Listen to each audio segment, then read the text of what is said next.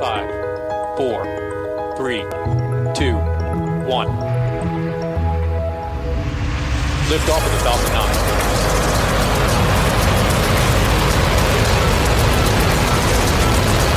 Falcon 9 clear the towers. Hi, I'm Marc Boucher, and this is the SpaceQ Podcast.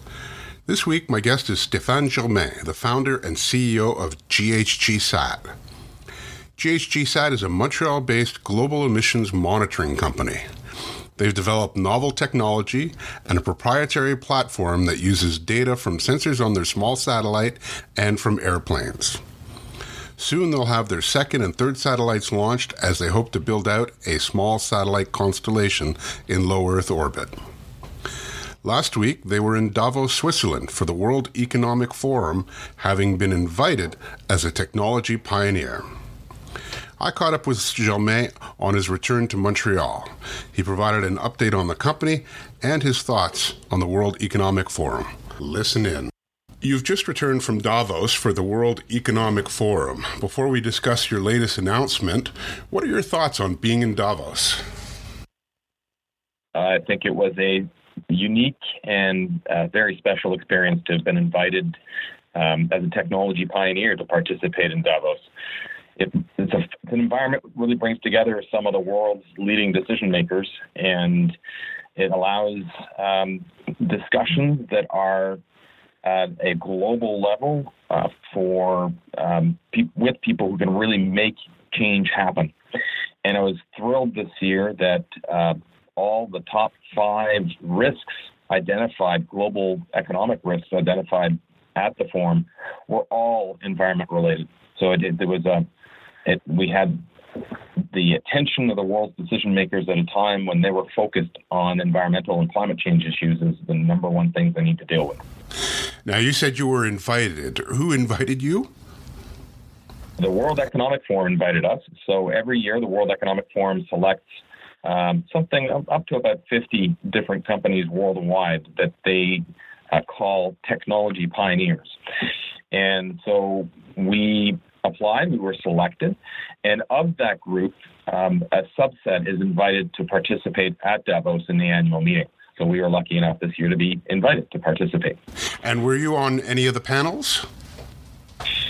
We actually had a presentation, and then we participated in working groups for several different subgroups. So a energy materials group, a steel group, and the aluminum group, and different groups that are involved in putting together solutions for whether it's for climate change or for reducing their overall impact.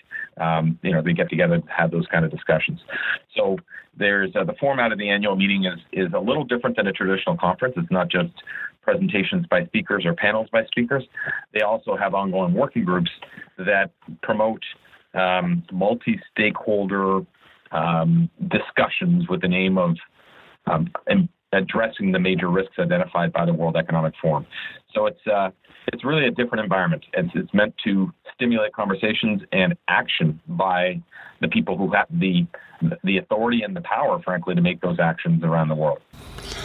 Now, being invited obviously is an honor and also very useful from a business perspective, I would imagine. Did you wind up having any fruitful business meetings that are going to lead to people wanting to buy your services? Well, absolutely. There are several different groups of people to try to have conversations with at an event like that. Certainly customers were very important and high on my list, as were government, not just regulators, but politicians at very senior levels, and financiers, whether they be venture or private equity, or even just angel investors that are very well-heeled angel investors. Those are all accessible at Davos. And then, frankly, there's after that, there's just community discussions as in these various working groups that are addressing specific industries. So we had access to all of those, and they were all very interesting, and hopefully will lead to short-term and long-term opportunities for GHGSat. Now, just out of curiosity, without naming names, were there any complementary competitors of yours that were invited as well? Not in the greenhouse gas monitoring segment of the Earth observation market, but certainly Will Marshall from Planet was there, and a couple of the space agencies globally were represented there. So certainly the UK was present, Saudi Arabia was present, and so there is certainly a smattering of space interest there. But really, this is not a space conference. In fact, you don't want to present anything as a space solution. It's quite the opposite. We're trying to help solve some of the world's problems by applying space technology. Now, you took advantage of the opportunity of being invited and the visibility that comes with that to make an announcement. And that was that you were developing a web-based application that will include GHG satellite data to provide a visualization of methane emissions anywhere over land, and that would have a free component. So give us the details and let us know why people would be interested in this. Well, GHGSat has been asked for several years now how we can contribute data to for public good, for whether it be for scientific research or academic research or policy research, and to make sure that all the best data is available to help accelerate the fight against climate change.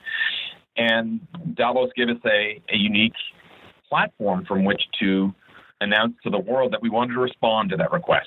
And so the concept that we announced that we will make available at COP26, which is the Conference of Parties next meeting in Glasgow in November 2020, we announced that we'd make our data available on an aggregated basis, combining our data with other sources of data that are publicly available to provide a state-of-the-art representation of greenhouse gas emissions and methane in particular across the world.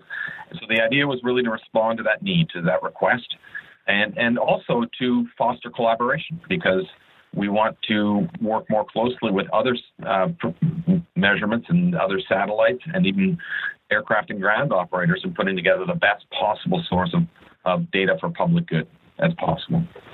Now, there's also going to be a paid component to this service.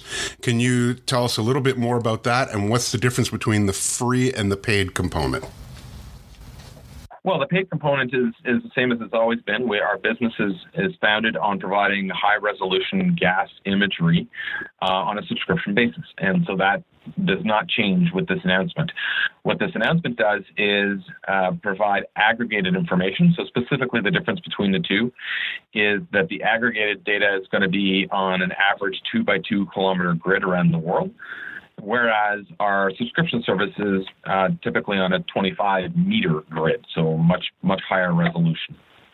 All right. And what are some of the other data sources, public data sources, that are going to be included?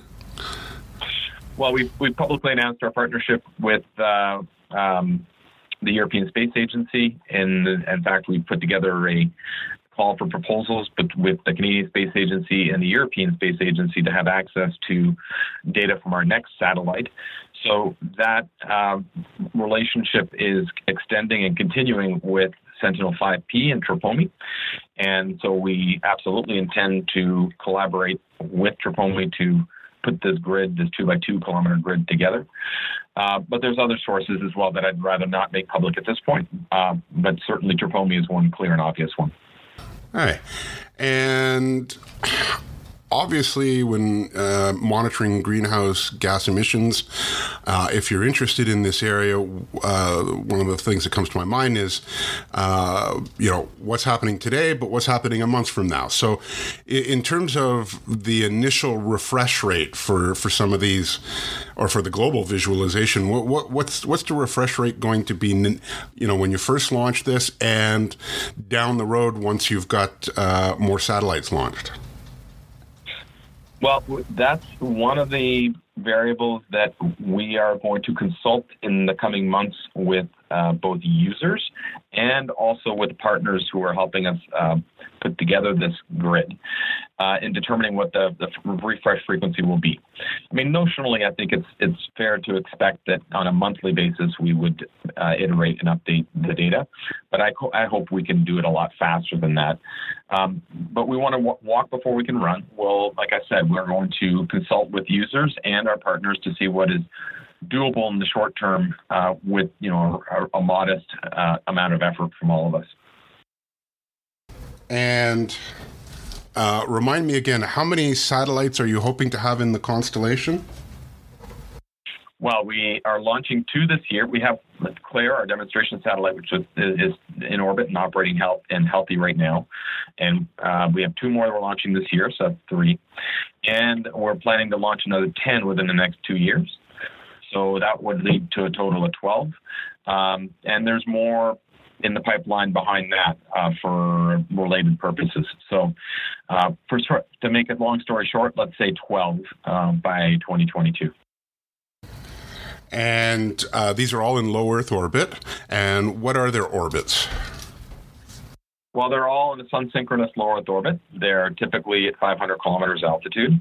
And I say typically because we piggyback on launches that are primed by third parties. So we tend to go where the rocket's going as opposed to dictating where we want to go. But that's typically the characteristic of the orbit. It's we prefer an LCAN of sort of between 9:30 and 2:30 p.m., 9:30 a.m. to 2:30 p.m., which is just a local time of the ascending node. It's just a characteristic of the sun-synchronous orbit. And all that means is we want to be over any site on the surface of the Earth at a local time on the ground ranging between 9:30 in the morning and 2:30 in the afternoon. And that in turn is because of the that we need the sun's light in order to make our measurements. So it's important that we be over a site during sunlight hours. Now, how important is it for you to be able to put the satellite in the exact orbit that you want to put it in? Not very. And for us, we have a lot of flexibility in the orbits that will work for us. As I just mentioned, we have a general specification, if I can put it that way, for the orbit we'd like to be in.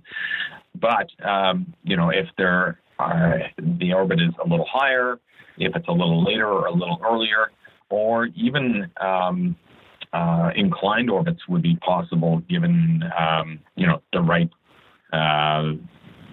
additional coverage of certain areas where we have high demand. So we're not fussy. We have a lot of flexibility. The important thing is that we be able to measure during daytime hours. So that flexibility, that also, in my thinking, would actually maybe help you reduce launch costs, because you can now go out and find a cheaper solution that might not necessarily be specific. You don't have to go to a provider and say you have to send me to this orbit, right? That's right. And we are starting to see some very competitive pricing on the market, which is very exciting. And it is still a very dynamic market, and the launch market, that is, where suppliers offer, in some cases, very specific orbits for a premium. In other cases, piggyback opportunities at a lower cost. So there's all kinds of models and ranges. But we are starting to see some very, very competitive pricing that I think will help not just us, but many other new space providers or service providers get into the places they want to be at a reasonable cost. Do you plan on at some point publishing pricing for your visualization service, or is that always going to be on a customer, dealing with the customers and letting them know? Well, the visualization service is going to be free. So the aggregated 2x2 kilometer visualization will be entirely free. And that's what's going to be available on our website. The higher resolution data will not be available on our website. That will continue to be a subscription service that we offer through our regular sales channel, so either through certain resellers or directly ourselves. And that, no, we will not be publishing list prices for that.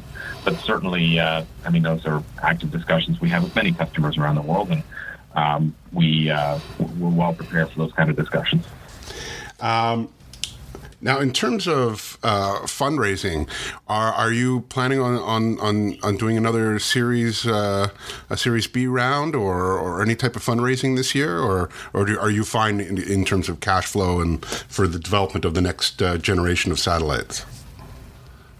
Well, we're certainly fine in terms of cash flow right now, and with the launch of our next 2 satellites, we're very excited to see the revenue that we're going to generate from those.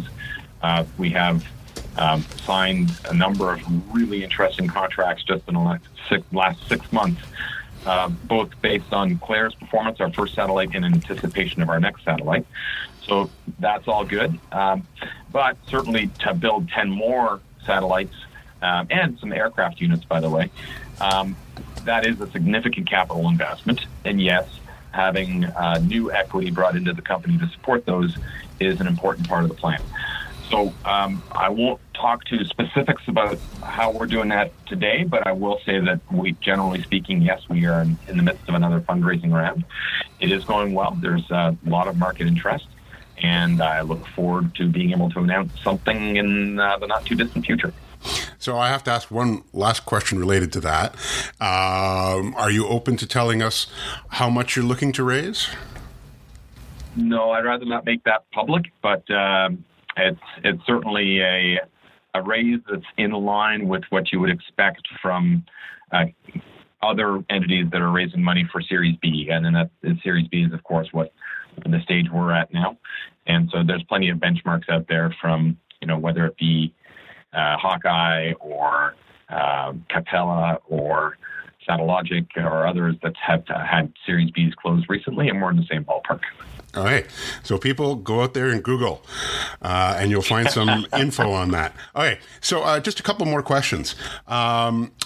So finally, I noticed that the launch of GHGSat C1, or IRIS, which is your next satellite, is now tentatively scheduled for March. And actually, I have a date, March 24th. Of course, that date obviously could very well move, but that's actually coming up pretty quickly. Are you confident that you're going to be able to launch in that March timeframe? Well, we're ready, and we've been ready for several months, so we're really excited to get this launch happening. Yes, we are confident. All the feedback we've received from our partners and our launch provider is that everything is go and looking positive. We're highly confident in the success of this next launch. There's been a lot of meticulous attention paid by our launch provider and their partners to make sure that this is a successful launch. And we're really looking forward to getting to orbit. So we're very excited. So just so that people know, you're flying on an Arianespace Vega rocket, and it was a Vega rocket, and it's the VV-16 mission, and the last Vega rocket had an anomaly, and that was last September, and they've been doing their due diligence since then to get back to launching. So with that, do you have, out of curiosity, did you get insurance for this launch? We certainly did. Okay, you did. Okay. Not everybody's doing that, so that's why I ask. Okay, so once IRIS is launched... Sorry? Mm-hmm. No, that's fine. Go ahead. So when do you expect to have the launch of your next satellite, Hugo? We expect the next launch to be in the summer of 2020. Hi. So I don't have any more questions, surprisingly, but I will give you the last word. Anything else that you think we should be aware of? I came back from this experience at Davos with a real enthusiasm for the ways in which we GHGSat can support the global community with the fight against climate change and through quantifying and detecting greenhouse gas emissions from facilities around the world. And I think we're just such a perfect time to be able to bring data to the debate on all sides of the debate to help accelerate the change that we need. So I'm thrilled. I'm really excited. We've got a great team we've been able to attract at GHGSat. We continue to grow. 2020 is going to be a really exciting year for us. And fingers crossed, with a bit of luck and a whole lot of effort, we're going to have a tremendous next couple of years. So I do have another question. Speaking of growth, how many people have you got working with at GHGSat now? We're coming up on 50. On 50? 50 full-time direct employees at GHGSat. And we also are lucky enough to recruit some really, really impressive interns that over and above that number. They're coming from several universities across Canada. And so it's a great team. We expect to add about another 20 before the end of the year. And beyond that, we're going to scale with demand, which we, of course, expect to be blazingly, fast growth and therefore significant increase in the team size as well. And those 20, those are employees, not interns. That's right. We're expecting to add to about 20 more full-time employees. Okay. Well, thank you very much for the update, Stefan. Hopefully we'll get you on in the future once you've got some more news for us. Perfect. Well, thanks, Mark. I appreciate the opportunity to catch up.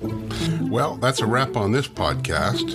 If you have comments on this episode, you can email me at podcast@spaceq.ca.